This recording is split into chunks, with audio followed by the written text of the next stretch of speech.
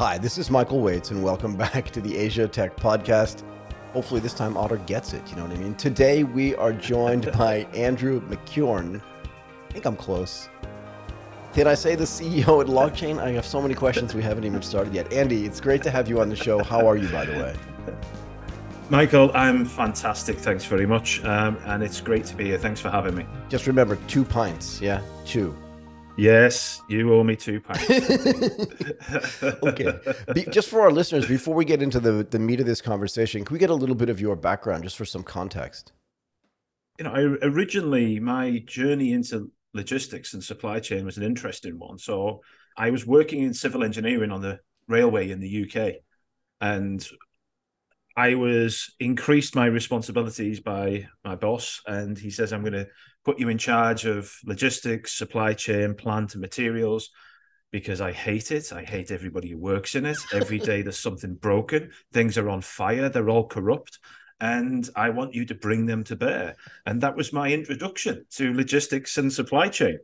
And, I was very much my boss's attack dog, but I very quickly discovered I was one of those broken sadomasochistic people who actually enjoys the world of logistics and supply chain, and found myself pivoting into it and specializing in chemical logistics. And that found me being sent out to Singapore more than 15 years ago. I've been lucky enough to have some incredible adventures. My career has basically been someone of change management, going into companies who were in trouble or looking for a change. And that's taken me many parts around the world. I've lived in shipping containers in the biggest minefield in Iraq. I've lived and worked in Zambia and the DRC. So I'm very fortunate to have some great adventures. I love this. Can we go back to this original experience, though? I mean, your boss obviously saw something in you, right? This idea of like, okay, something here is really broken. I need to find a guy that can fix this stuff. Clearly, he thought you could do that. But I'm super curious, if this is 15 or more years ago, what was actually broken? We don't get anything without a supply chain working. And even if it's slightly broken, like delays are going to be insane. And if they're delayed, it impacts everything that's associated with it. So costs go higher, everyone gets angry, insurance may get triggered, like all this stuff downstream could happen. What was broken when you got there, if you can remember?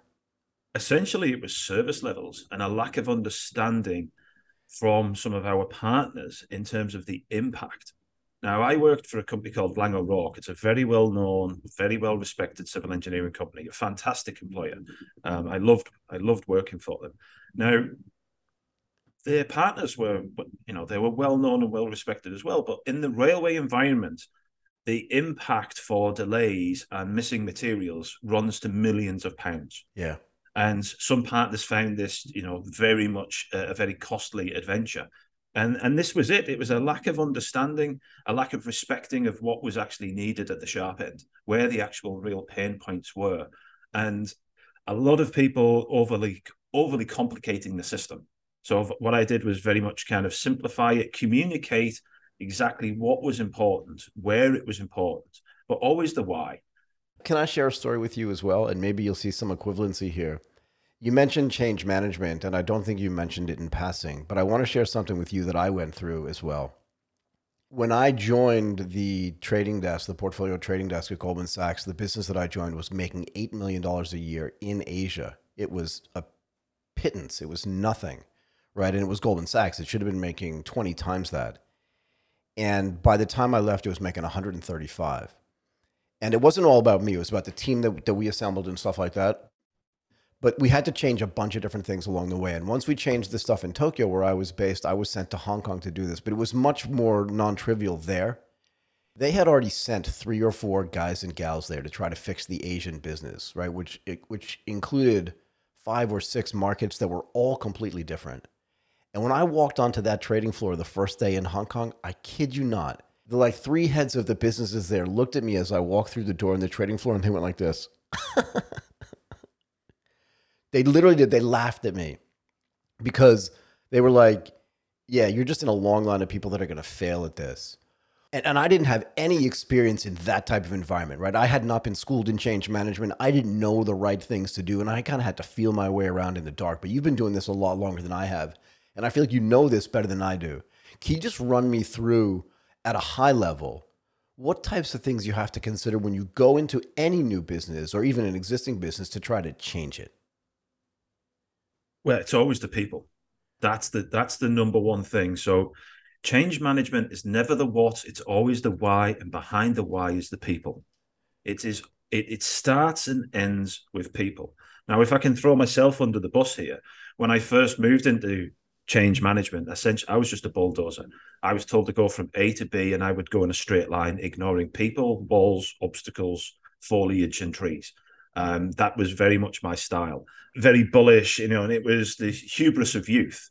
And it was basically along that path that I really realized that it's working with people that's the importance, and it's the why. This is why so many change management projects fail, because you're not communicating the outcome to the stakeholders involved. You need them to be involved. It's always people. It always comes back to people. But did you know what the outcome was going to be? And again, I'm just going back to my own experience. I had an idea about what I wanted things to look like.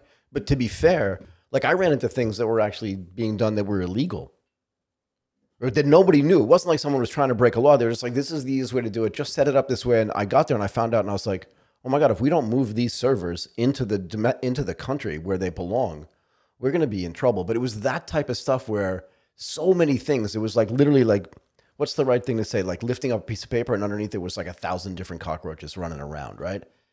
I was very lucky because I had some incredible bosses when I was younger, and they were always very good at explaining what good looked like. And they were very much kind of means to an end characters. And that's the thing. I was the attack dog. So they would tell me what good looked like. They didn't care how I got there. And the quicker, the better. And they liked the fact that I went in straight lines. Now, I evolved and matured over the years and found that I've got a huge passion for this space. Yeah, but so this is the thing that I learned too, and I'm curious about what changed in you as well. When I got there, I just wanted to run people over as well.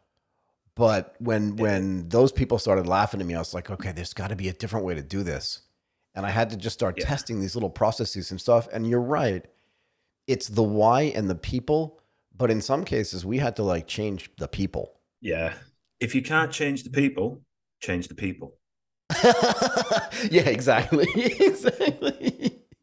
Yeah, but I mean, what people are important because the old African proverb: if you want to go fast, go alone. If you want to go far, go together. Yeah, fair And enough. it does take a village. It does take a village, and you also have to respect domain knowledge. You cannot be one of the things that I'm quite often, to use the modern parlance, triggered by Yeah. is when people throw the term expert around. Now, I push back against that. People describe me as a logistics. No, my area of expertise is chemical logistics, and not even all chemical logistics. It's even more niche than that. It's my area of expertise when I was in the logistics industry was liquids and gases.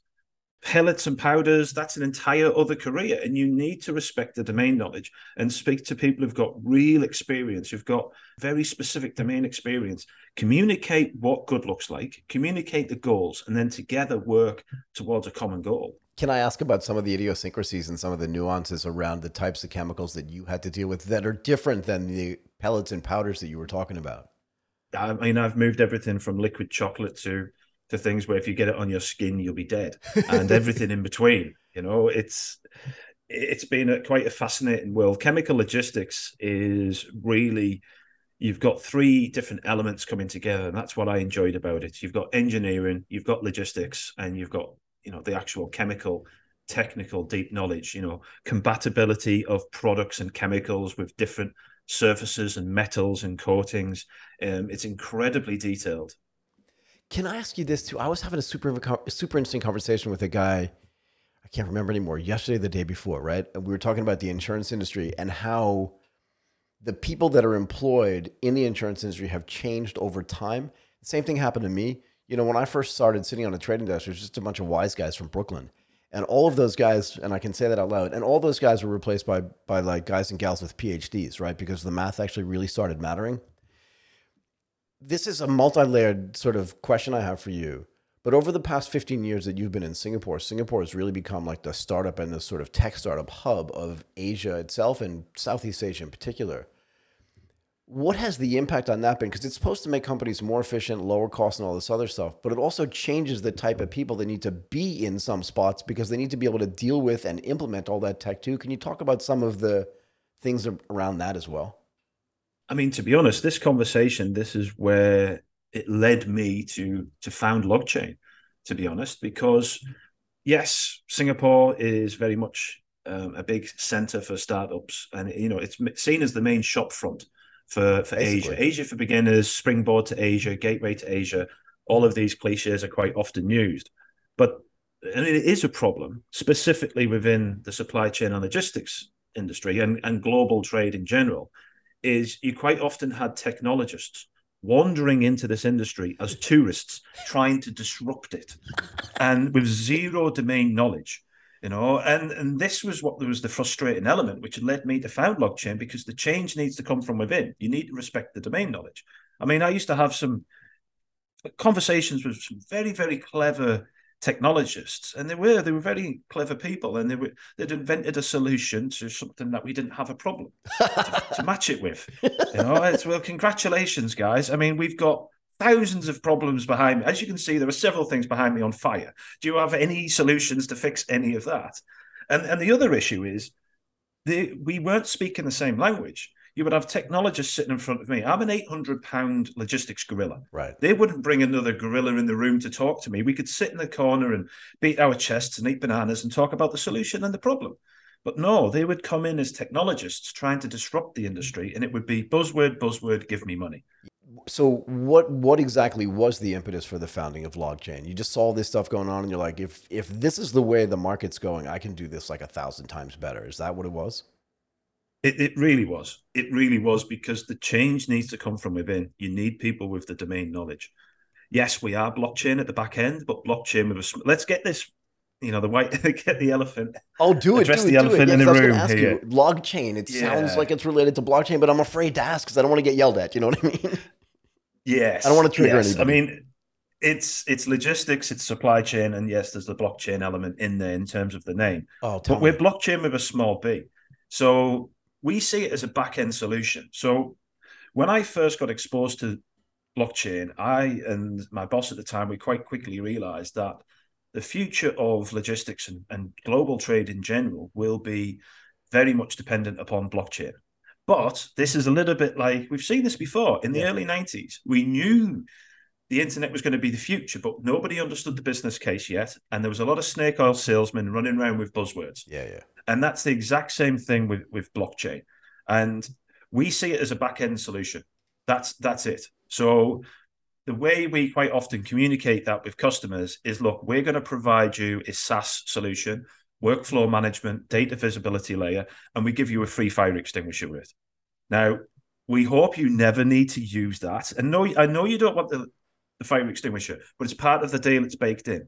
Now, you might be resistant to this and you might not be happy about taking it, but in 9 months' time, you might phone me up and go, Andy, I had a terrible day today, but it could have been a lot worse. I had to use that fire extinguisher of yours. And that's the What thing. is the fire extinguisher here? Is this the blockchain? And tell me how it fits That's the in. blockchain. How does it fit in That's though? the Like, blockchain. what's the value So, add there as opposed to some other tool or back end infrastructure that you could have used? well, it's essentially immutability. The first and foremost is the immutability, because it removes the he said, she said argument from logistics. Got it. For the last 5,000 years, anytime anything goes wrong in logistics, everybody points at each other. Yeah, it's you. It's And me. because of the, exactly. And it's the customers who suffer. And quite often they don't ever get to the bottom of actually what the problem is. This is why quite often logistics and supply chain does have a bad reputation.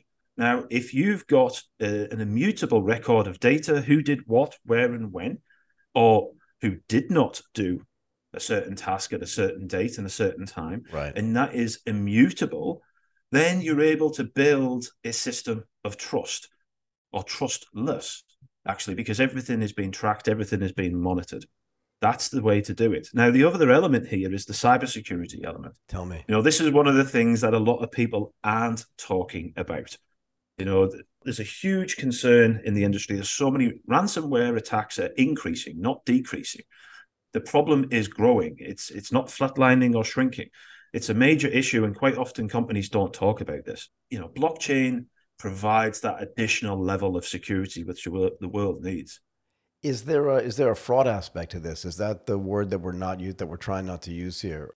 You're right. Instead of these bills of lading, right, that people carry around, if it is on a blockchain, which platform are you using? This is a big philosophical discussion as well. Yeah, So yeah. we are not a public blockchain. We're a private permissioned blockchain. So we use Hyperledger Fabric. So we weren't arrogant enough to say we're going to develop our own. We've taken a proven scalable solution Yeah. and applied it to the problem. That's what you would do with everything else. Look, when we put Linux into our data centers at Morgan Stanley and Goldman Sachs, we could have written our own version of Linux, but we didn't, right? We probably went to Red Hat and just took it off the shelf and then maybe tweaked it a little bit. I don't think there's any That's exactly what nobility. you do. Yeah, I don't think there's any nobility Yeah. in having to create your own platform. I just asked because I was curious Worse about. than that, it's arrogant. Yeah, It's no, arrogant. I agree. I agree. And arrogance is almost as bad as hubris, particularly when you're running a business. Is that fair? Oh, absolutely. I mean, I often call this the order of the universe. So I'm quite an energetic, high energy sort of person. But it's not arrogance. It's just passion for the industry. Yeah. And what I call the order of the universe is logistics serves supply chain serves the business serves the brand, and the brand serves the stakeholders. Leave your ego at the door and Yeah. serve. Yeah, look, I think that statement right there is relevant to every single business out there, right? You said earlier too, it was what did you call it? The service level mentality, right? That was the thing that Yeah. had to change, and I even see it in my own business, right? If I send somebody a thank you note when we're done doing a podcast, or if I just do this thing, right? Actually, this thing, I'm pointing in the wrong direction, but you know what I mean? No, but I do that because it's different than what everybody else is doing, and when the guests are done looking at it, they feel like it was for them, not for me, right? Because to be fair, what you want to see the difference? Look, I could do this, but that feels way more arrogant, doesn't it?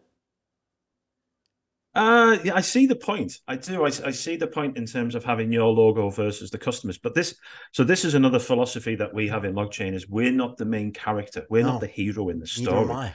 Yeah, I agree. I agree. And I think if you could, but this is where the ego removal comes in, right? I'm sure that there are a lot of people that do what you do want to make themselves the main character. Their whole firm, they want to make the main character, but it's not. It's serving other people so that so that their main characterness can be even better than it is already. No? Yeah. In logistics, the sound of victory is silence. That's the best you can hope for because you don't get thank yous. That's the sound of victory in logistics is silence. That's exactly what we want to provide. I love that. I love it. You've been in Singapore now. You started your own company. You've heard a lot of buzzwords. You've heard a lot of noise. A lot of people coming in not realizing that like you're the 800-pound gorilla. That they should understand that you understand. If you back up a little bit and look up the overall startup ecosystem in Singapore, which is where you reside, how would you characterize it today? And how has it changed maybe in like the last, I would say, 10 years? I don't think there's been a huge evolution, to be honest. I think there's just a lot of churn. It's very much like weather vane, whatever the direction the wind is blowing. You had people, I mean, you had the crypto ICO bubble in 2018, then you had the exact same characters jump on the NFT bandwagon, and you can see them, and they're all LinkedIn experts. Do you know what I mean? Yeah. It's nonsense. And again, it's unfortunately, when you have a very rich environment, and I use that in every sense of the word, Yeah. Yeah. when you have a very rich environment such as Singapore, you're going to have a lot of people with their nose in the trough. That's the reality of it. A lot of people feeding off the startup ecosystem. And to be honest, last year we threw off the moniker of a startup. So I don't have co-founder or anything like that because, myself and my business partner, who's also called Andy, by the way, to keep it nice and confusing. Right. We kind of threw off those monikers because we've run businesses before. Between myself and Andy, we've got over 60 years domain experience. We've run companies on 6 of the 7 continents. Yeah. And, we did swim downstream and we did listen to some startup advisors, but a lot of them are so naive and they don't actually create or add value. It's just buzzwords that they take from LinkedIn and then, try and advise startups. But a lot of it, it's quite often self-serving, the startup ecosystem. You have a lot of people who are a serial startup people, but all they're doing is flipping. There's no value in the business. And quite often you see what happens to those entities once they're flipped onto larger companies. They They're quite disappear. often folded. Yeah, they disappear. Exactly. Look, I call these Yeah. people chasers. You said it, and I'll say it again. In 2017, it was blockchain, this and that, the other thing. Then it was NFT.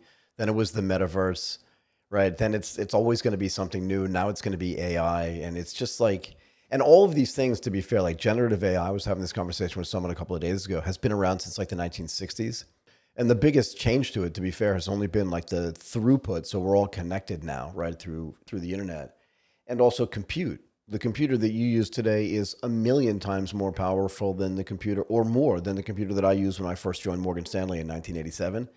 Otherwise, we would have been doing it back then. To basically help navigate some of the lexicon and terminology that's used internally in LogChain, we have red cards and yellow cards. So just like in the football system, a yellow card is a warning and a red card is you're off the pitch. What do you use it for? So to basically keep us focused, to prevent the creep of buzzwords into conversations that we have Yeah. with people. But we also want our customers to understand this is our philosophy. Because LogChain, it's not so much about the technology, it is about the philosophy and the change management and the human element. So, for example, a yellow card is blockchain. It's a yellow card because it's often overhyped. It's not the ultimate solution. Yeah. It's an enabler. It's not a solution in and of itself. And, red cards, disruption. Now, disruption might go down well in a lot of different sectors, but to a logistician, disruption means a ship going sideways in the Suez Canal. I was going to say that's exactly what I was going to say. That's not good. No, exactly. And it's if you say that in an operations room, you're going to upset a lot of people. Yeah. We're here to disrupt. Well, get out then. Yeah, but also, The, can I say this too though? But disruption, right? It feels like a really fancy word if you're trying to raise money from somebody.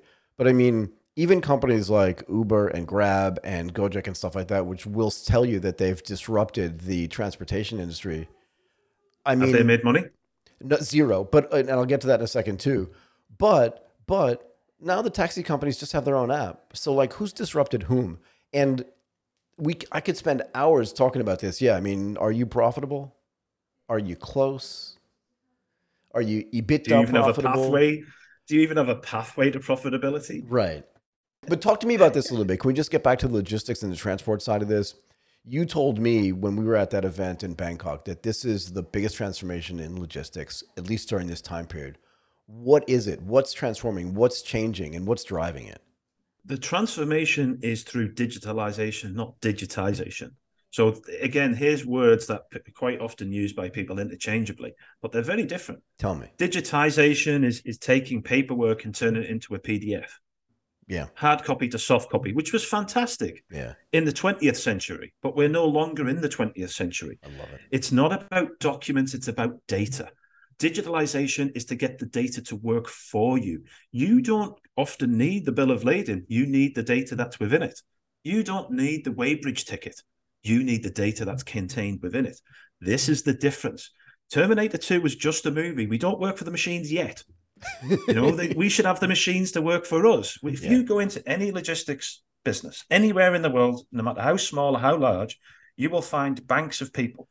And in the operations department and the commercial department, you'll generally have one or two subject matter experts, and the rest is a lot of foot soldiers banging away at keyboards, on the phone, chasing data, correcting data, redigitalizing data. They will receive information digitally from an email, which they'll then turn around and bang into a keyboard on a different system. You've got people handling multiple different systems across in and out of the digital realm. What's the end game for this or for all this digitalization though? Like what's trying to be accomplished? If you have access to all this data, what do you do with it? Well, I mean, we'll avoid the other buzzword there, which is big data, No, because I'm not. it's I didn't say nonsense. it. Yeah, this is But I am super curious, right? Because again, I can give you an example from no. my But what we have business. to do is clean the data Yeah, in sure. order to in order to start analyzing, and eventually we will move towards big data. But the only way you can do that is to work with data that you trust. So we come back to blockchain again, Yeah, because data is great, but if it's crap in, crap out, doesn't you matter. have to be able to Yeah, trust it. Exactly. And you've had this explosion in IoT. More and more humans are actually being removed from the data capture and data entry and data creation elements of logistics. Where does the IoT go? I mean, it's not just telematic devices in vehicles, right? It's way more than that. Where else does it go? Yeah. Yeah, I mean, it can be anything from floor sensors in terms of packaging. You know, there are so many different. There's a big bang in the IoT world, but the problem is, where can you put a lot of this? You don't have underlying infrastructure. Where do you plug this into your business? Oh, that's a very clever tool. We don't even have any technology that you could plug that into. This is the problem. There's a data overload in the system at the moment. In logistics, doesn't matter what industry you're in, there's always three flows of logistics. There's the physical flow, the data flow, and the financial. Now, the data flow is growing exponentially compared to the other two. Yeah, for And sure. this is a problem. So the entire industry is drowning in data, and it's getting worse every single day. So we need to take it back to first principles, simplify everything, and obtain only the data that you need and share that with stakeholders in a robust manner so that they can then execute their element of the supply chain. So, do you build real time data tools for people so that once you clean that data, once you have access to that data, then your partners, your business partners, and their partners, and everybody along the supply chain can then look at that data and, in some cases, in real time, and then make real time adjustments to the Oh, it's businesses that they're instant. doing? It's instant. I mean, the way we approach this is actually to create it's workflow management. Logistics and supply chain is all, even going back more than 20 years when I first started in this industry, it's always about workflow management. All we're doing is digitalizing that. And this is where a lot of people go wrong, I believe, in applying technology into the industry.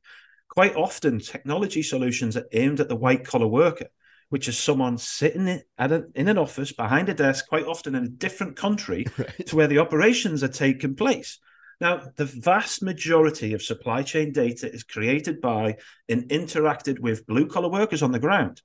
This is the thing. We've put the bill of lading on the blockchain. Congratulations. Bob in the warehouse is still using a clipboard.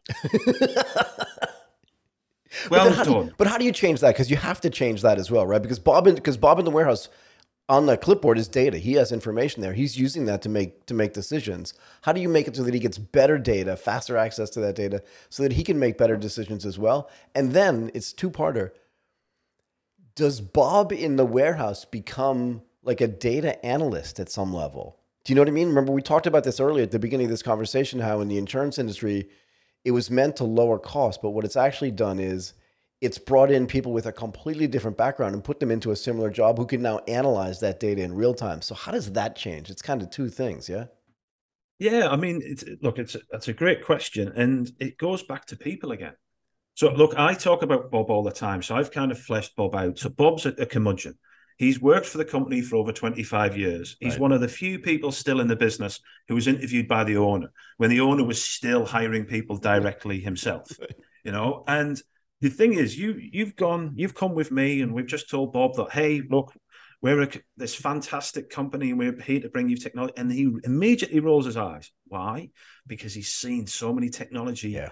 projects come and go and fail, because quite often these decisions are made in boardrooms by people who haven't had a callus on their hands in over a decade.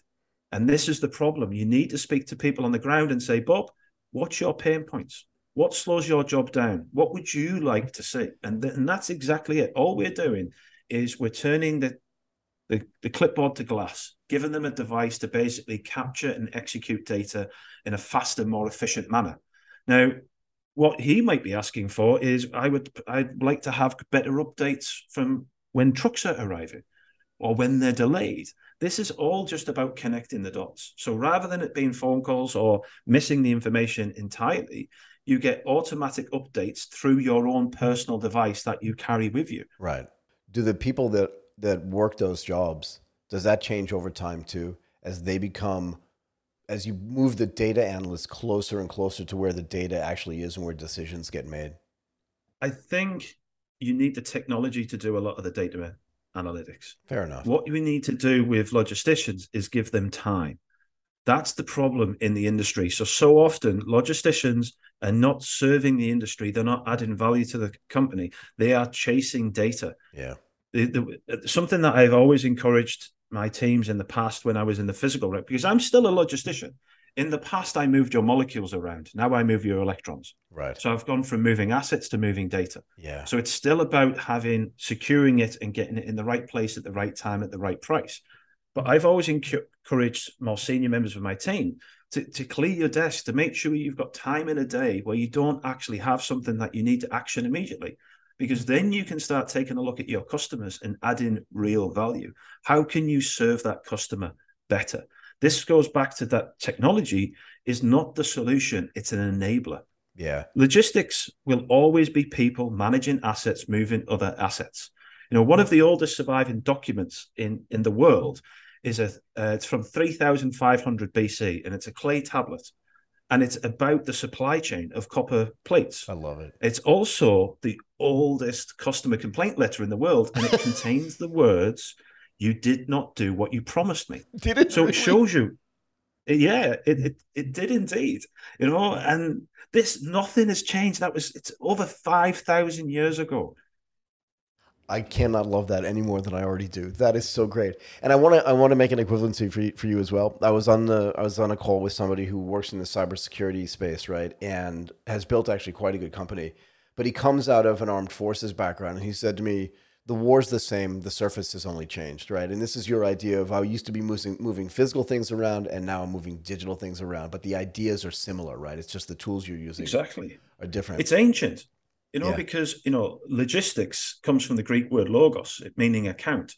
So I've always said that logistics is the second science. So after numeracy, then you had logistics. Got it. And it was made a science by the military. That's logistics and supply chain has always been critical to anything military. Yeah, have to. Otherwise, you can't fight a battle if you don't know where everybody is. They're not in the right place at the right time. There aren't enough of them there. And in the old days, you really had to coordinate. Like now, it's a little bit easier, maybe not, but you had to coordinate. Like, how do they get fuel? How do they get food? How do they get supplies and stipends? Because they're 200 miles ahead of us, maybe 2,000 miles ahead of us, and they still need to eat, and the enemy ain't gonna feed them. Exactly. I've always said that logistics is the second science, and it's also the second industry that we've seen in the world. I'm gonna ask you one last thing. Why would Bruce Lee make a great logistician, and what can we learn from him? Yes. So this was a little bit of a flippant kind of thought experiment of mine. There's that famous quote from Bruce Lee about being formless like water. And this made me think about logisticians.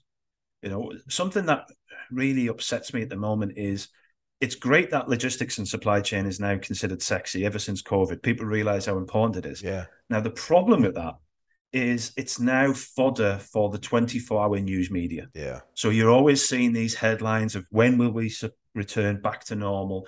The next supply chain disruption. People love this. They love selling fear. Yeah. Now, why this really upsets me is we live in an ever-changing world. There will never be a return to normal. There is no normal. Yeah. It's a complete misnomer in and of itself. In 2020, there was more than 3,500 natural disasters globally, which affected over 2.8 billion people. And it created about $350 billion worth of economic loss. Yeah. There is no normal. There is no return to that normal. And this is why logisticians need to be careful about not being programmed by the 24-hour news media and being so down about that we live in a very exciting and dynamic world. And logisticians need to accept that and embrace it. You need to be formless like water. But also, water is incredibly powerful. When it is pressurized, when it is constricted, it could cut through glass, through rock, through metal, and even through diamond. And this is why Bruce Lee would make a great logistician. Be flexible, be formless, but make sure that when you have to, you can cut through obstacles. Andrew McKeown, the CEO at LogChain. That was awesome. Thank you, Michael.